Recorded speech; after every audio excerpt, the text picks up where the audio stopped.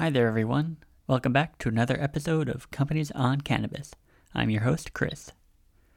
This is a podcast where each episode, my co-host Sean and I discuss a business of interest to us and provide a case study on a challenge it's currently facing while one or both of us responsibly enjoy cannabis.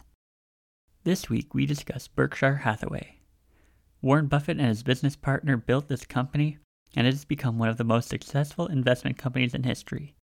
They consistently outperform the annual growth of the S&P 500 and are always asked about investing, the market, and new investment trends.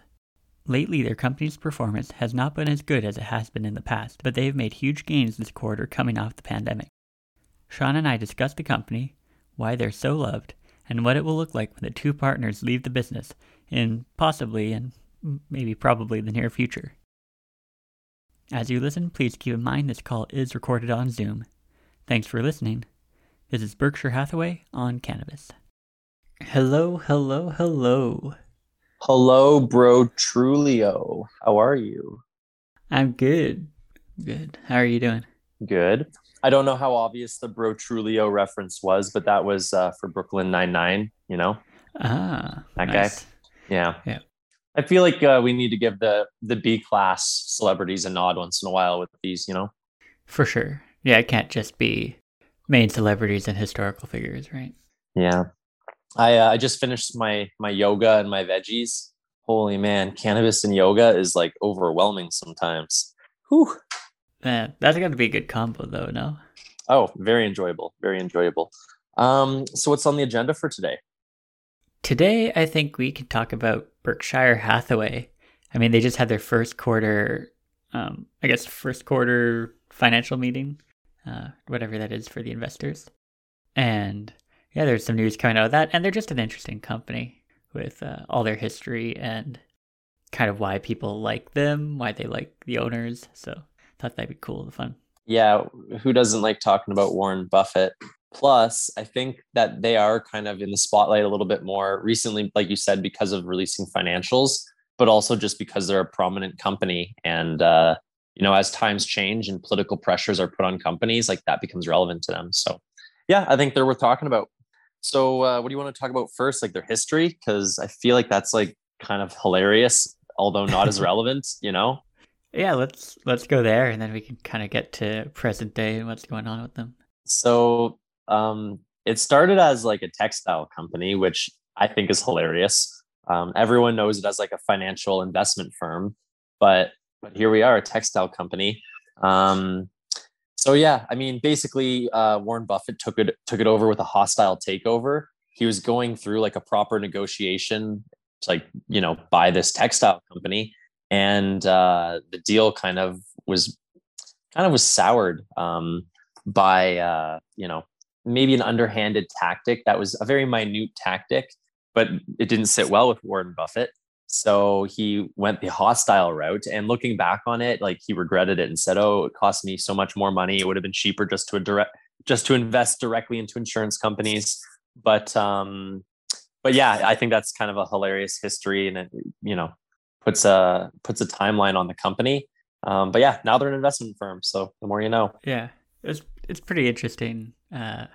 All the time, he talks about money in the company, and it's usually like, "Oh, I wish I could have done this. I would have saved a bit more for myself," and like obviously that'd be make him more successful. But he's already one of the richest guys in the world, so it's not like he really needs it. But it's interesting that it kind of still hurts him a bit. Yeah, well, I don't know if it hurts him, but it's noteworthy anyways. He mentions it. But yeah, he's definitely not seen as a failure by any means. He's seen as a success. And even in like tough times, I think last year, correct me if I'm wrong, they posted like a $14 billion loss in the same Something quarter like that. last year. Yeah. So, I mean, clearly he doesn't always just produce magic no matter what. Like the times are still relevant to him and his success. But I don't know. They seem to bounce back right now, along with a lot of other companies. So it's happening. Yeah, it really goes to his investment philosophy. I guess he picks good companies that he likes, invests in them, and yeah, it seems to be doing everyone who follows him pretty well. And like also with his investment strategy, he seems to be very preferential towards like longer term investments. Like he definitely isn't a minded as like a lot of Mhm. other companies. He looks for companies that pay dividends, and like he also is like not shy about like buying a bulk portion of the company. Like I think a lot of the major companies that are within the Berkshire portfolio, like Berkshire owns an enormous chunk of these companies. Like even something like 6% of Apple is so Yeah. substantial when you think of the size of Apple, right? So Yeah. One thing I learned about them, so you mentioned they started in the 60s when he bought a textile company essentially and then decided to use the cash to do investing instead. They actually own a lot of other companies, like outright, where they're a majority stakeholder or whatever. And I didn't even know all the different companies that they had their hands in. I always thought that they were just sort of an insurance company that used the float to invest, but yeah, they own stuff like I guess Dairy Queen, a yeah. few consumer places like that. They own a railroad that I guess has been doing pretty well, and yeah, it's just interesting to see how they get their hands in all that stuff. Yeah, well, the railroad's an interesting one too because railroads have such political implications. Like immediately, like when Berkshire bought that railroad makes a lot of oil, like revenue off of like oil and transporting oil related goods. So it's kind of cool how like once you invest a major stake in one of these kind of companies, it pivots how the public sees you, and it kind of almost takes a political stance. Um, so I think that's noteworthy because I think that might come up again in a bit, you know. Hmm. Um, Yeah, for sure. but yeah, he does make very calculated investments, long term investments, and into major brands that we all know. Like I was actually thinking, hey, like while we're on this call, are we going to be using any products that like have notable Berkshire ownerships? And it's like, heck yeah, multiple products probably. So yeah, I think that's all kind of noteworthy. I think another kind of noteworthy thing about Berkshire is the way they structure their shares is really neat.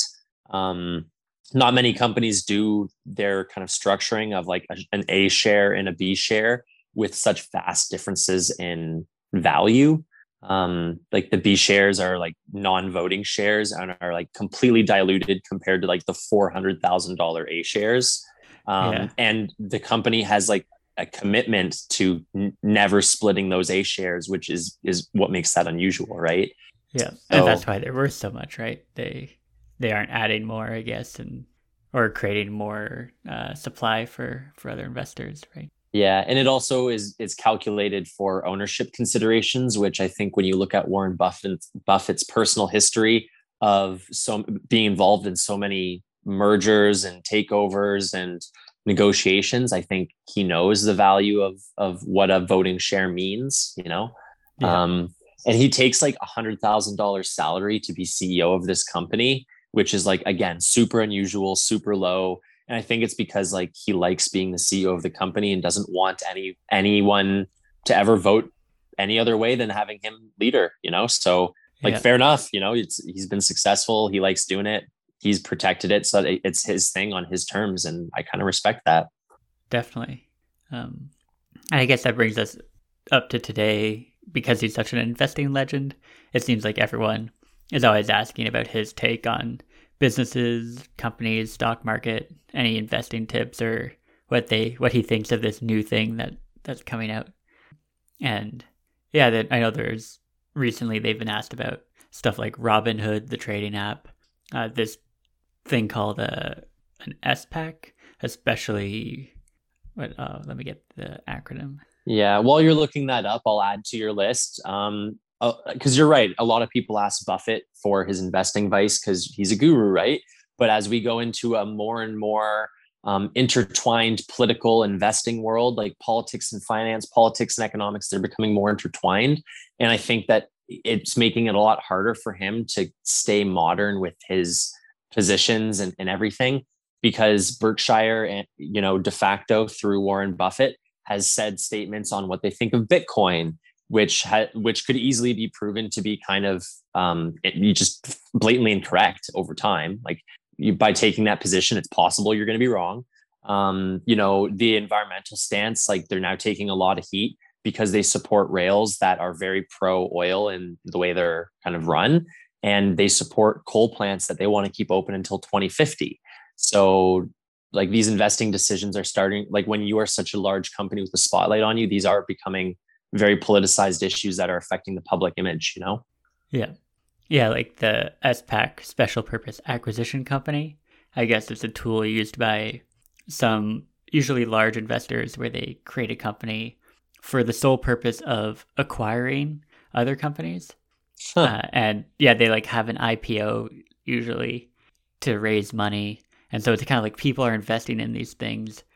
And for disclosure reasons, I guess the IPO, they never actually say what they're going to invest in. And so it's Huh. kind of like you're giving this company money because you trust the people at the top to buy companies. And I guess Berkshire is like, or yeah, Buffett and Munger are kind of like, they're kind of immoral, these weird structures. That's kind of neat. I never really knew that, but yeah, they got a unique thing going, that's for sure. So yeah, recently they made a ton of money, didn't they? Like in this pandemic, Yes. they're kind of coming out ahead, aren't they? Yeah, I think their investment style and anyone who is kind of investing reasonably and thoughtfully is probably going to make money in the past 6 months. So they made in the first quarter of this year almost $12 billion. Ooh wee So yeah, mama. they're doing pretty well, and So they kind of started investing during the dip, second half of last. yeah, and what I noticed too is they're starting to go back in like into buying their own shares back and doing like share buybacks as well with some of the profit they're making, which is also kind of interesting because the other option is obviously like to acquire, other vulnerable companies and stuff, which is kind of what they're good at. So I don't know. You're right. They've been making a lot of money and kind of stabilizing post pandemic so that they end up ahead. But here's a question. How much, like, this is clearly a very stable company that is quote unquote like playing it safe right now when they're worth a ton of money and Warren Buffett's worth a ton of money. How much do we hold them accountable for like being part of a solution for everybody else during these weird pandemic times? Because on one hand, Warren Buffett's pretty awesome already. Like he takes a low salary, he's committed to giving a bunch of money back through the Bill and Melinda Gates Foundation. He is a known Mhm. Democrat. So you don't want to grill the guy too hard because compared to other billionaires, he's pretty all right. But then on the other hand, it's like, well, your corporation and the entities it runs are really making it tough for other people to do good things in some spaces, right? So how do we Yeah, walk that line? yeah, that's a tough one because sometimes there's the part of me that it just acknowledges the purpose of these companies, and um, the purpose is to make money, essentially make money for shareholders, and that's kind of callous, I guess, but that's how I see the actual structure. Not that I agree it's the best way to do things. So when it comes to solving other people's problems or uh, trying to help people out, it's always a weird thing to ask a business to do that out of the goodness of their heart. But don't these businesses continually lobby government and run, press, public media campaigns kind of stating that like corporate social responsibility is a thing, these businesses care. So it's tough because you're right. Like obviously the bottom line of capitalism is these businesses exist to make money. But on the other side, is the public being given other messages? Um, Maybe generally. I don't know if they get it necessarily from Berkshire Hathaway though. Fair. Yeah, there was an interesting thing in terms of giving back. I don't know if you count it as that, but with the whole ice storm in Texas, uh, Berkshire was in talks with the kind of Texas government, saying, "Oh, we could install some like backup generators, essentially." I think with liquefied natural gas, and that could be like a way for only severe cases where things are shutting down and you need like that backup supply. Um, they were, and it actually has been going through their Congress, I guess, their state Congress, for possibly taking up this offer and having Berkshire Hathaway maybe build them some power plants for emergency use. Nice. Way to pull through Berkshire. Yeah, and obviously some Texas is there's pushback from the other energy companies being like, well, we'll close down if this happens, and yeah, some people don't want it, but other people like are kind of, well, we need something, and they're probably going to win the bid anyway.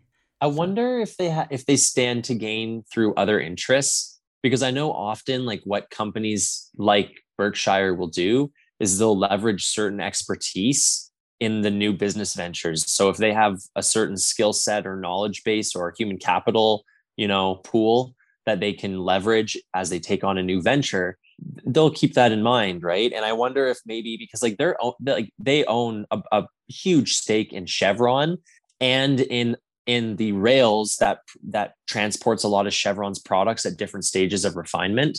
So like they're kind of vertically integrated on some level there.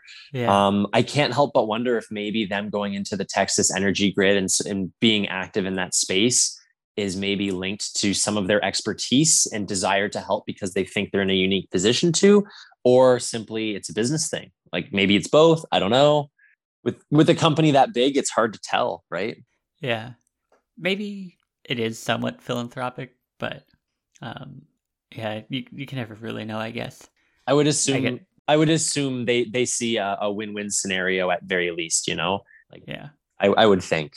Yeah, if you Um, have that much cash, you might be able to be like, hey, well, how does this benefit both of us? and I'm sure like a lot of parties watching and seeing this company trying to do good, like people aren't going to want to see the company get the short end of the stick. It's not good for the image of doing business, right? So kind of like SpaceX, like Elon Musk has taken a lot of risks with SpaceX, but everybody's rooting for SpaceX because he's such a dynamic figure and people want to see that journey continue. So yeah, I think there could be a little bit of that as well, where people are kind of rooting for Warren Buffett. And yeah. Perhaps going back to that idea of their responsibility, though, I know there's also talks in this last shareholder meeting about there was like a push to have the company be more environmentally and socially responsible. And I think shareholders voted that down on the advice of what the company recommended. And when I saw the headline, it almost read like some woke kind of Twitter thing, where maybe a few people who weren't investors in the company were asking Berkshire to do this. But when I heard it came from actual investors, I made me second guess and think differently of, oh, maybe like there is some responsibility that needs to happen. So I can turn around like that question on you and say, is this something that they should be looking at, environment and diversity and all this stuff in their companies? I think there's a separate question, and it's a big question, which is what level of ethics should be involved in investing, right? So I know, for example, the United Church of Canada is like a church, a not-for-profit organization, but clearly they have bank accounts, they deal with money. And as an investing strategy, they have specifically discussed like, hey, what is the ethics on investing in mining companies, especially abroad where maybe they don't have good environmental or labor practices? And that's something that like these companies often do kind of discuss. And when you get into like teachers unions and stuff like that, again, like these are huge organizations that often try to find overlapping common interests and goals and move towards move towards getting things on their agenda kind of taken care of. And you're right, like we do have the California Teachers Union or whatever investing in Berkshire and then voicing up saying, as investors, we would like to see more environmental efforts. But I don't know if that's going to really change anything, because we've had that for like the 90s and the 2000s, where people have been discussing this question of what level of ethics should we have in investing. And I don't think we've really seen the results that we've wanted to see. So why would it Yeah. change now is, I think, my statement on it, long story short. Yeah. I kind of agree. I think with if you're an investor and you're kind of asking the heads of the company who have been making you money by investing to almost change their evaluation criteria, you're kind of asking them to change their strategy, and that might be a bit of a dumb move. And we don't necessarily see the gains generally on just those metrics. Yeah, like you need to have government regulation in place, or you need to have other economic motivations in place. You can't just rely on corporate social responsibility and things just working out in this case. Like I think, as much as I like Warren Buffett and I admire Berkshire Hathaway, like I think they were like quote unquote the most respected company of 2007 within their kind of realm. So they're obviously a respected company, and we can't be too critical without acknowledging that, But corporate social responsibility in general, Berkshire or anyone else, is failing us, I think. And and yeah, we'll just see kind of what that means going forward, because I really don't know. Yeah, it's an interesting thing. Even if you get to like the personal level as an investor, you could ask that with your own portfolio, and yeah, it's a hard decision to make, I think. So, okay, new question for you. We often like to look forward with these podcasts a little bit. What's the 1 year, the 5 year, and the 20 year future for this company, for Berkshire? That's an interesting one because obviously, if you're thinking even 20 years, uh, the two owners, the Are two biggest dead. owners, Yep, are pretty exactly. much dead. So Totally.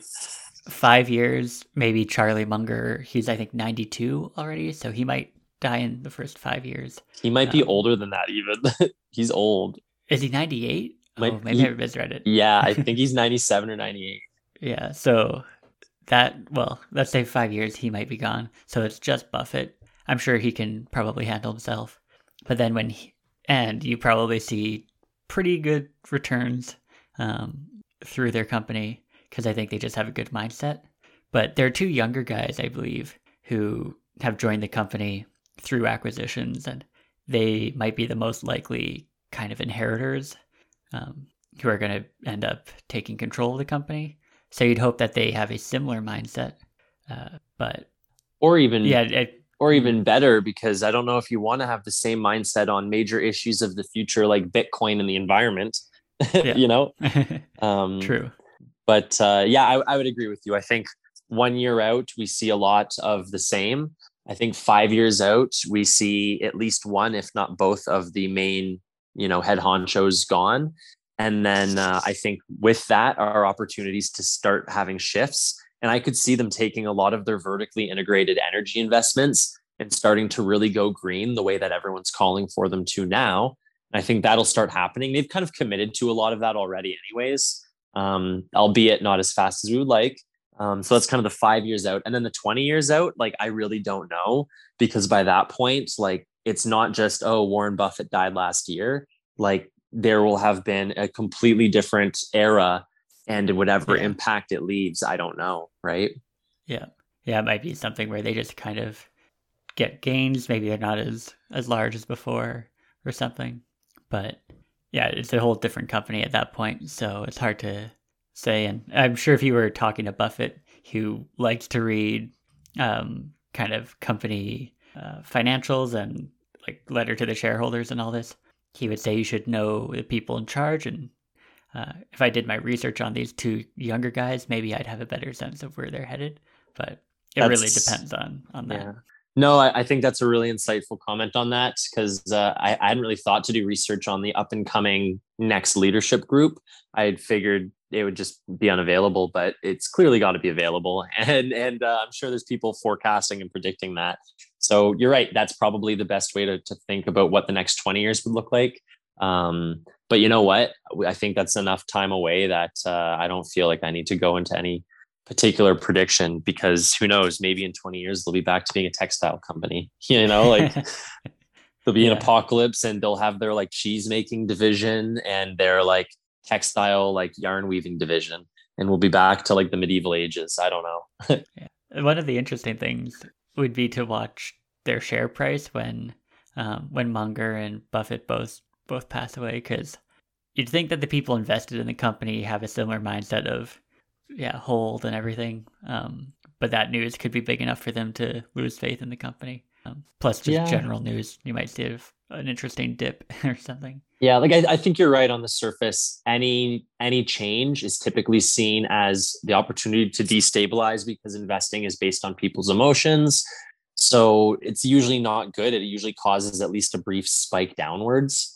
But ultimately, I could see it being a little bit like, you'd think typically, because of them being such like celebrity personality leaders of the company, you'd think that it'd be devastating if they passed away. But on the flip side, you could also argue maybe the way they've structured their company would help mitigate that spike downwards, which I think they've probably tried to do. So Like it should pay for itself essentially. yeah, I'm pretty confident that they'll be okay in that regard. They're not going anywhere. Yeah, But that'd be interesting. yeah, that's kind of all I got on Berkshire today. I think we're gonna have to wait for one of them to pass away to do another one, which is such a morbid note to end on. But yeah, that's kind of all I got for you. Yeah, that's a good one. Definitely an interesting company, and all right, well, see what maybe in happens with like them. a year or two, we'll get to do the morbid second edition of this, and we'll find out really what the stock did when it does happen. So Yeah. until then, everyone. All right, talk to you later, Chris. Talk to you later. Yeah, bye.